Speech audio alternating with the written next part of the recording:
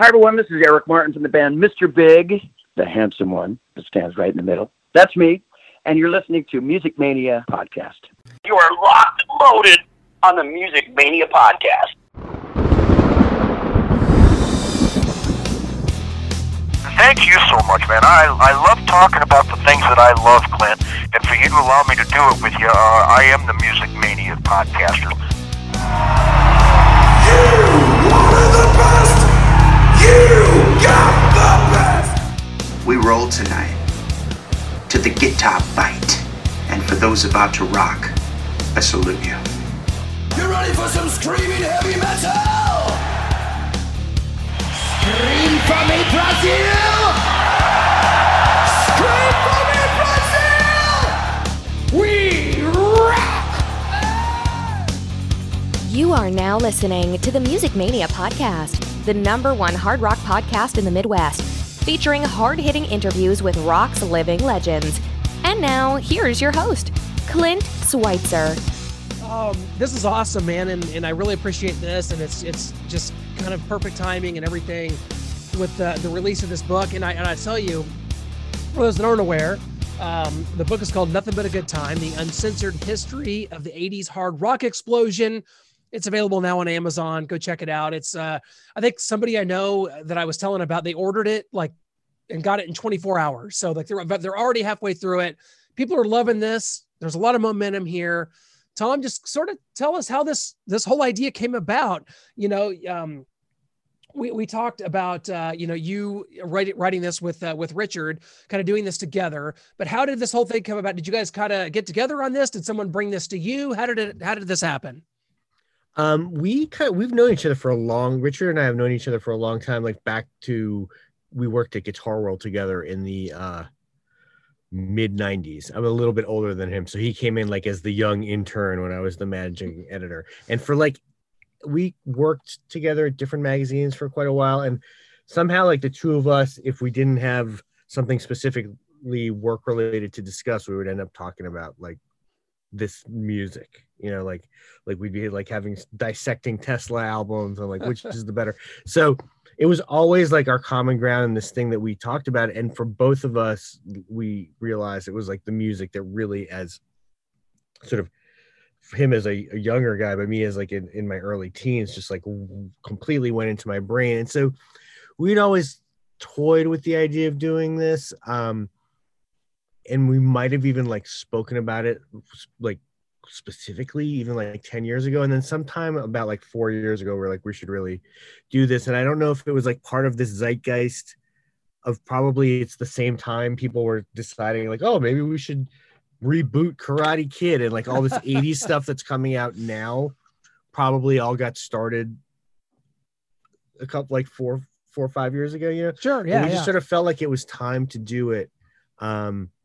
And I think we wanted to get it to do it before anyone else did. And so we were like, all right, let's do it. And we spent a year sort of putting together a proposal and then another 2.5 years doing interviews. I mean, we did over 200 interviews for the book. So it was a massive undertaking. Well, and that's kind of what sets it apart, because this is not a book where, you are going back and giving, doing kind of an autobiography on the era or anything like that. This is kind of an oral history presented by people that were there, or the bands themselves. So that right there sets it apart. You had to go back and do hundreds of interviews. I mean, that, like you said, that was kind of my question, is how long that took to do, because there are so many stories and interviews that you did to pull this off. And I think you even used some quotes from different podcasts over the years, and we've had all these guys, on our show as well. So just kind of talk about the interview side and how, what the word would be, tedious. Was it exciting and fun to kind of go back and catch up with a lot of these guys? There had to be some really good moments and some funny quips with a lot of these bands. I mean, for me, it was great because these were like when I started at Guitar World in the mid 90s, even though I had grown up on this music, the 90s was not a time when in a magazine you got to talk to these guys. Like that was the time where all of these bands were in the wilderness, like they had been replaced by grunge. So for me, the opportunity to talk to all the guys in Cinderella, to talk to, everybody in White Lion and stuff like that. I was like getting to live sort of my like 15-year-old dream, so it was amazing. And it was also actually amazing how cool everybody was. Once word got out sort of that we knew what we were talking about and that we were real fans and that we weren't going to ask the bands like the same 4 questions everybody else does. Like, hey, you had really crazy hair back then, or what, or like what, like seriously, like, like those, like whatever those 5 questions that they get are, they were really generous with their time. And then if we couldn't get somebody, if they weren't available or they didn't want to talk to us, then, that's the beauty of the world now. There is a lot of information out there. So, we could go to podcasts. We could go also to previous interviews that we had done in the past. For some people, we like did research of interviews they'd even done in the 80s, but mostly we got who we wanted, but to fill in the gaps. A lot of people, there are a lot of great podcasts out there. So we would pull from there when we had to, and get the information. So a lot of different sources like that. And, there were people like we tried to get, he doesn't really appear in the book, but like guys like John Bon Jovi, we knew we would never get because he doesn't really identify with this era anymore. Sure. And we knew, like, I think we sent one email to get Axl Rose, but we knew that we wouldn't get him either. But just because he doesn't do interviews. But basically, if we could get someone, we would. And like some people, it took a while. I think I have 18 months worth of emails trying to get the Sebastian Bach interview. Oh man.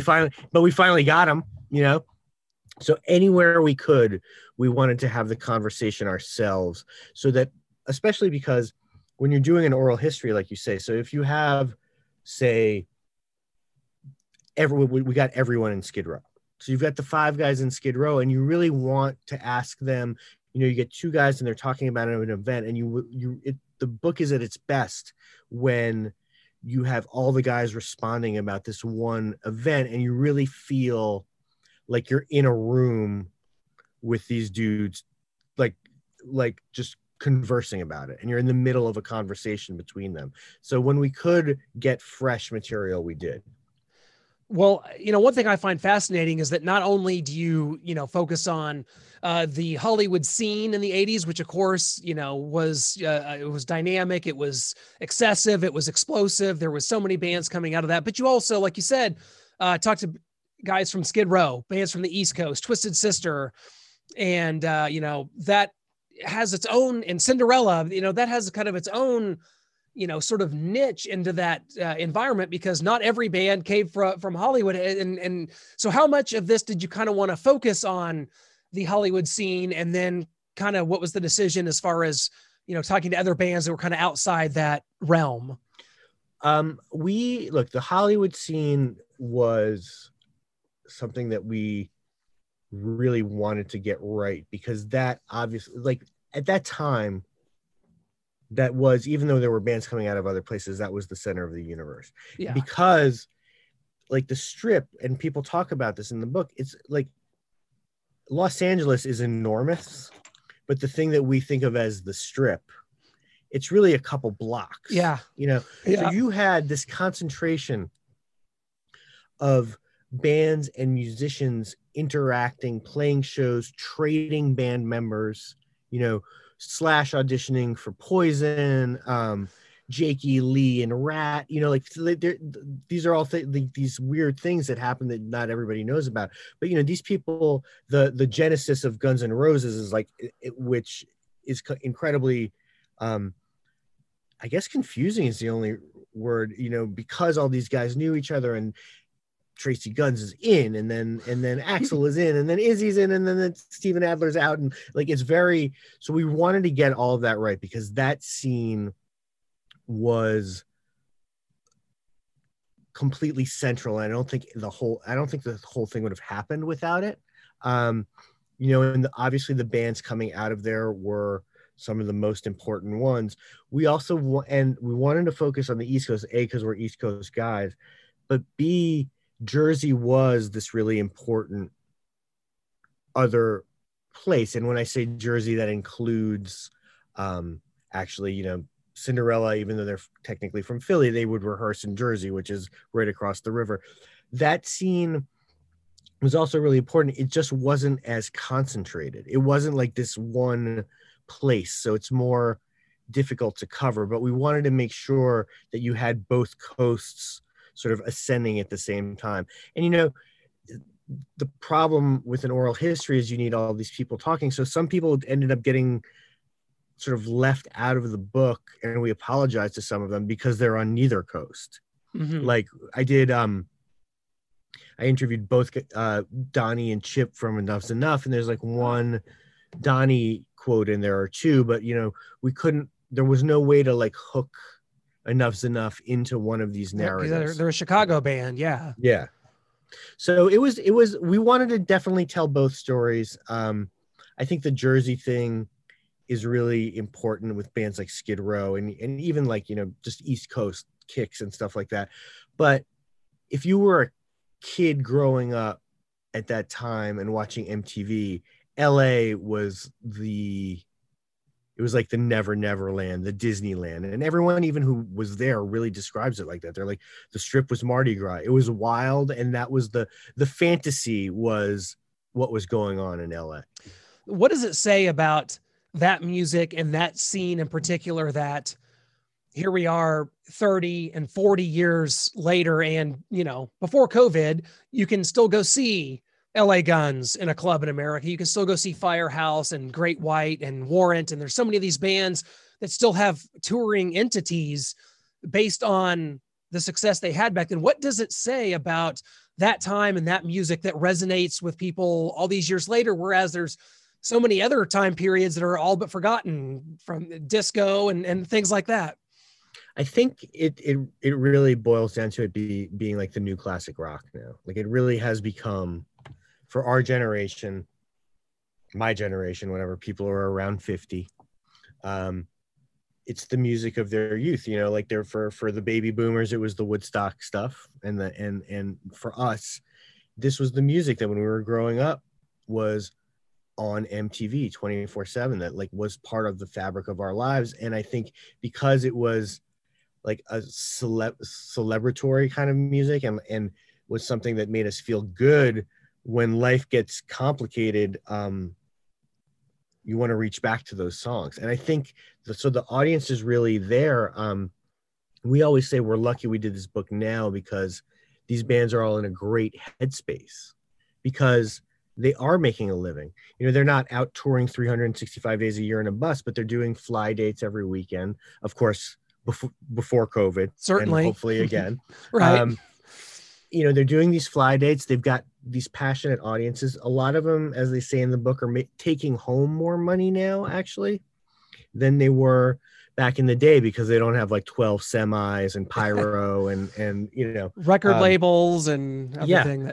So it's a really good time for these bands. And a lot of them also say that, when they go to the shows, the audience is the parents, which is us, like people like me, who bring their kids who are equally into the music, some of them even their grandkids. I think it's transcendent. I think when you watch these videos on MTV and you see even like the numbers of views on some of them, it'll be like, like 40 million views. I think all kinds of people from different demographics are discovering this stuff. And when you watch those videos now, there's so much escapism and like the band seem like superheroes, and there's like pyro and the ego ramps and people running up and down these things and like on, flying through the air literally, and drum sets flipping around. Like, it's like, what's not to like? I think it's just really captures the imagination. Again, if we had tried to do this book in 1996, it would have been a whole different story because none of these bands were out working. But now it's okay to like this stuff again. And I think it has really been embraced by the generation that grew up on it as like their music, and therefore their classic rock, like I said. We'll talk about some of the bands maybe that didn't make it on such a large scale, because like I always see the 80s and that time period as kind of being like the Wild West, and there was bands just getting signed to labels all over the place. And the formula was you had a single, you had that was a rocker, and then you had a ballad, and that would kind of go to the top. Talk about maybe some people from the book, and he's a good friend of ours. I'm not going to say Tough didn't make it, but Stevie Rochelle and like a band like Tough that didn't achieve, that it wasn't out selling out arenas. Talk about maybe some of the differences in some of the bands you talked to, like, like a Motley Crue versus a Tough, and how thin that line was between getting signed and going to the big time and just sort of toiling around in relative obscurity. I mean, it was a time where a lot of people said to us, like managers and things like that, that like really all of the ducks for the super explosion to happen, all the ducks had to be in a row. You had to have the great song, you had to have the great look, you had to get the right tour, so all of these things happen. And some great bands, like, I mean, Faster Pussycat had one hit, they didn't become mega famous. Kicks, the same thing, they had one platinum record. Those are great bands that didn't get like the major explosion. But bands like Tough, and also like I'm good friends with Steve Brown from Trickster. Oh yeah, some of those bands just got signed a little late. Wild Side is another one there too. Yeah, and South Gang with Butch Walker. These guys got signed in like 1990, and the music had a really good run by then, and so by then it sort of was a little bit of like you said, a formula. The band sort of kind of looked like were imitating bands that had already been from this movement and stuff. So I think a lot of it was timing with bands. Like the later ones, they got to make one record and then they got cut off, at the knees. Some other bands that didn't, like, I love this band Killer Dwarves from Canada who were out there, like, they're amazing. Yeah. And like they didn't get their break. I think it really, a lot of it boiled down to like scrappiness and business savvy. Even there's a story in our book where when Poison puts out their first record, Look What the Cat Dragged In, and they do the first video for Cry Tough and it doesn't take off, and they're like, uh-oh, what's going to happen now? And they just knew, because they were so smart, and the label was like, maybe we're okay, we'll move on to the next record. And these guys were like, we're not going to be defeated. And they were like, we got to make something happen. We have to get the Rat tour that's coming up, and then they're going to let us make another video. And like the guys in Poison, like, that's how they thought. They're like, we gotta like flip the switch on this. And like, there's 4 guys in that band who could be band managers, and they figure it out and they get the Rat tour. And because they get the Rat tour, they get to make Talk Dirty to Me, the video. And there it is. And like, not every band got like that lucky break like that, but not also every band has like the gumption and just like the single-mindedness and the business savvy to like pull something out of their butt like that when the ship's going down. If you didn't get the big arena tour and you didn't get if your video didn't move from Headbangers Ball to Dial MTV, it was a tough world out there, Well, you got a foreword in this book by none other than Slipknot's Corey Taylor, who I guess I didn't realize was such a fan of this genre. So it was really cool. It kind of described how you got in touch with him and sort of his fervor for this type of music. And I mean, I've seen him since the book came out and stuff. I've seen videos of him up there jamming with like Mike Anthony from Van Halen and doing a bunch of cool stuff like that. But this is kind of surprised me that he was such a fan. I mean, that's sort of, that's, I think, why this thing is having such impact. I don't know if we actually we were very fortunate and we made it. We were surprised and elated, but we made it onto the New York Times bestseller list last week. And the reason that is, and the reason I'm bringing that up is because these fans are everywhere. Yeah. You know what I mean? They are. Corey was a kid growing up at this time. And if you were growing up at this time, and you were into loud guitar music, you were going to be into this stuff. And I know a lot of people subsequently, maybe moved on to other interests or whatever. But I really believe, like, for Corey, for me, for Rich, maybe for you, like, that music that is your music when you're like 12, 13, 14, 15, it's going into like a not fully developed brain yet. Like, you know what I mean? Like, you've got cortexes evolving and stuff, and it just gets in there and it captures you in a way that the music later in your life isn't going to. So yeah, we were so psyched when we asked Corey, because we'd heard that he was into this stuff. Like, it wasn't like, and grateful too to him, but like, it wasn't like a slog getting him. It was just like, hey, would you like to do this? He's like, totally, you know. And he just, that enthusiasm that you can feel in him is like what got us through making this book, you know, for 4 years of like, oh my God, are we going to finish this thing? And you were like, yeah, we're totally going to finish this thing because we love these bands and like, we'll get through. Like, we were running on that same energy. Well, for those that maybe haven't checked the book out yet, I know you come, you know, kind of from the journalism side and also as a producer as well. But is there a band? Is there an interview? Is there a story that, you know, maybe kind of, I mean, you're very knowledgeable, you know, about the era, but is there a story or a specific interview that kind of blew you away that maybe you could share with those that haven't read the book yet, that is something that really stands out that you're like, wow, I can't wait to get this in the book. This is going to blow people's minds.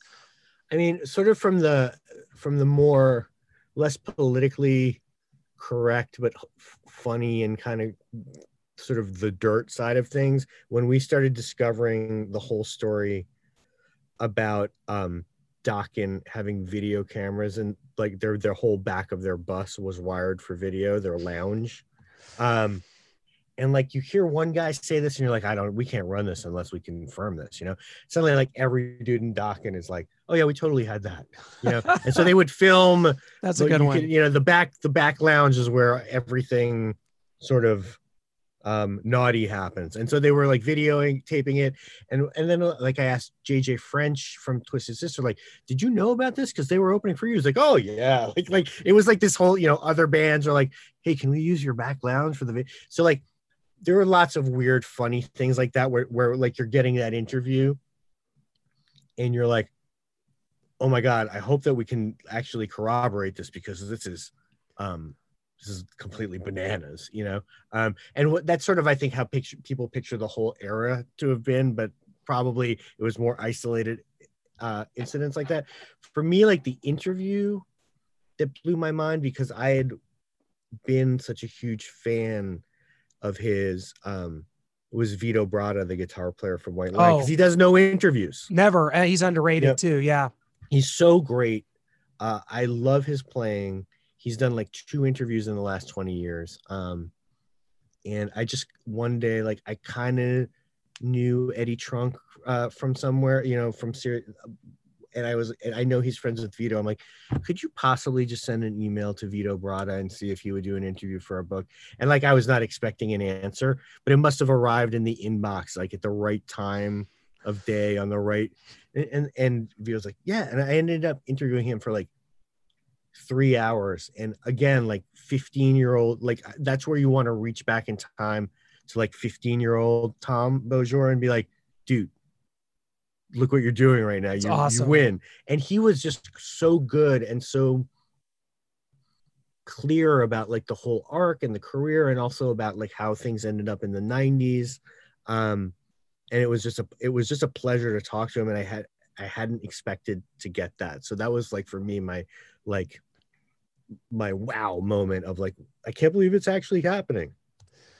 Well, you know, you talked about how the kind of nostalgia resurgence, and, you know, people, you know, from around my age, which I'm 37 and up and oh, you're a child. You're still a child. I am.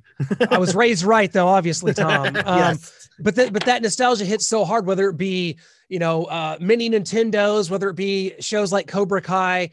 People like my age now, are consumers and have a little more money than we did when we were young. To our parents were buying that stuff for us. So because of that, you've seen finally The Dirt gets made into a movie and comes out. Like, what do you foresee, or have you talked to anyone about this becoming any sort of a a video presentation of some kind? Because I just, you know, there's been a lot of documentaries over the years, but to me, this could kind of be the ultimate all-encompassing deal. Have you thought about that? Has anyone contacted you? We have been optioned for a documentary. So I've been told from my friends who work in the movie and stuff business that, like, you know, that doesn't mean it's definitely going to happen. Sure. But we have done a deal to option it for a documentary with a director. Hopefully, I can't say it because then somebody will come over and beat me up. They'll come through that door right now. But it's looking good, and with a good company and somebody who is a fan of this music. So I think hopefully that should be happening. I mean, near future, I don't know, but like hopefully that work would begin on that, you know, in the next year or so. So I'm really pleased about that because we put so much into this book, and I think we really maybe have with it. Like you're saying, I think we've created a good framework. Yes. For how a documentary on this music could work in a couple of episodes. So in theory, that's getting done. Well, Tom, before we let you go, and we want everybody to check out the book, go to Amazon, and that's a great place to get it because it ships really quick. The company was St. Martin's Press, I believe, is the publisher. So you can get it through them as well. But you can get through them. Yes. You can get it at your local bookstore if you want to support your local indie bookstore. But yeah, it is. I think it's really actually they're discounting it at Amazon right now too. They are, in fact, yeah. The hardcover I think is only $17.99, so check it out. It's Nothing But a Good Time: The Uncensored History of the '80s Hard Rock Explosion, which coincidentally is why I'm doing this podcast because that scene was that impactful to me. So Tom, before we let you go, 4 quick questions. It's our final 4 drum roll, and you just give us whatever comes to mind, my friend. Okay. What was your first concert? Billy Idol Rebel Yell Tour. That is awesome. That's a great answer. I just saw him with Bryan Adams a couple summers ago, and I mean, mid 60s and still just amazing. I love Billy Idol. Who opened that on that Rebel Yell tour? Do you remember? It was, do you remember Des Deckerson, who was the guitar player in Prince, who used to wear like the Japanese kamikaze bandana. Oh, that's awesome. Of all, I know you talked about Vito Bratta, but is there aside from that, is there an interview that really stands out as far as like maybe, I know that you kind of from a fan standpoint that the Vito one was big for you, but is there one that of all you did 200 interviews that is just like, I can't believe I'm doing this. It's just like total starstruck kind of moment for you? I think because I'm actually a huge Poison fan. Like I just love those first 2 Poison records. Talking to Ricky Rocket, I was nervous because I had a bunch of questions to ask him and we really needed to get them done. And I spent, you know, when I was a kid, the Talk Dirty to Me video is, I think, what really like, that was like, you know, in Star Wars where they shoot the missiles into the Death Star exhaust thing and it blows the whole thing up. That video was the one for me. That's awesome. So that was where I was like, that one I was really nervous about. And I've done hundreds of interviews in my life. And I was like, don't F up the Ricky Rocket interview. You need a lot of stuff from him. Okay. So better shock rock band from the 80s, Wasp or Lizzie Borden? Oh, I'm going to go with Wasp. I'm going to go with Wasp. Raw Meat wins. Love Wasp. Man, I saw them in 2004 here, back before they were like banished from America. Right. And it was one of the best shows I've ever seen. It's still to this day. So I guess since we've already done your first concert, what is the last concert you went to and how long ago was it? Can you even remember? Oh my God. It might've been, I don't think it might've been a Cheap Trick show. And this is like a year ago, probably, or more than a year ago. I have not been, I think I went to see like a couple local bands. I play in a comedy black metal band called Witch Taint. So we played a show, and then it might have been Cheap Trick. I can't remember. I've seen Cheap Trick like 55 times. Yeah.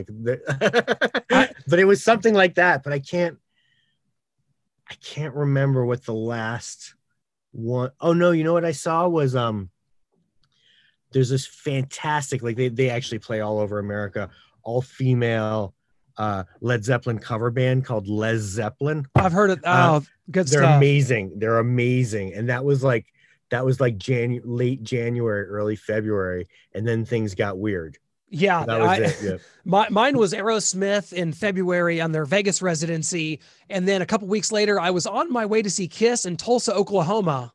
Yeah, and while I was on my way there, is sort of where the world ended. Yeah. While I was on the way, it was like, this concert's canceled. All the college basketball tournaments are canceled. Everybody go home, and we'll see you never. And that's kind of yeah. I know it's like everything's canceled, but so yeah, I think it was Led Zeppelin, and then probably some other like gigs at clubs and stuff. But yeah, well, it was weird. I mean, it's cool. All these bands now, they've got dates on the books. Like Vixen has dates on the books. I know Cheap Trick that I was mentioning. Like it seems like these guys are going to give it a run this summer, at least. I know outdoor shows. And I'm pissed about Vixen because I'm going to be in Vegas this weekend. They had a date on the books this weekend in Vegas that just disappeared, and I should have known. Viewer beware these days, because a concert on a website doesn't mean it's going to take place. So I'm going to Vegas this weekend without Vixen, but I'm sure we'll catch him down the road. Tom, congratulations on what is a project that hits home with so many people from so many different backgrounds and that just absolutely adore this era and this music and bringing it to life in the way that you did. I think that's really special. And, here's to better times in the future, and here's to more success and hopefully more projects down the road stemming from what you've done here. It's really great stuff, and we can't thank you enough, my friend. Thank you so much for having me. You bet. Take care.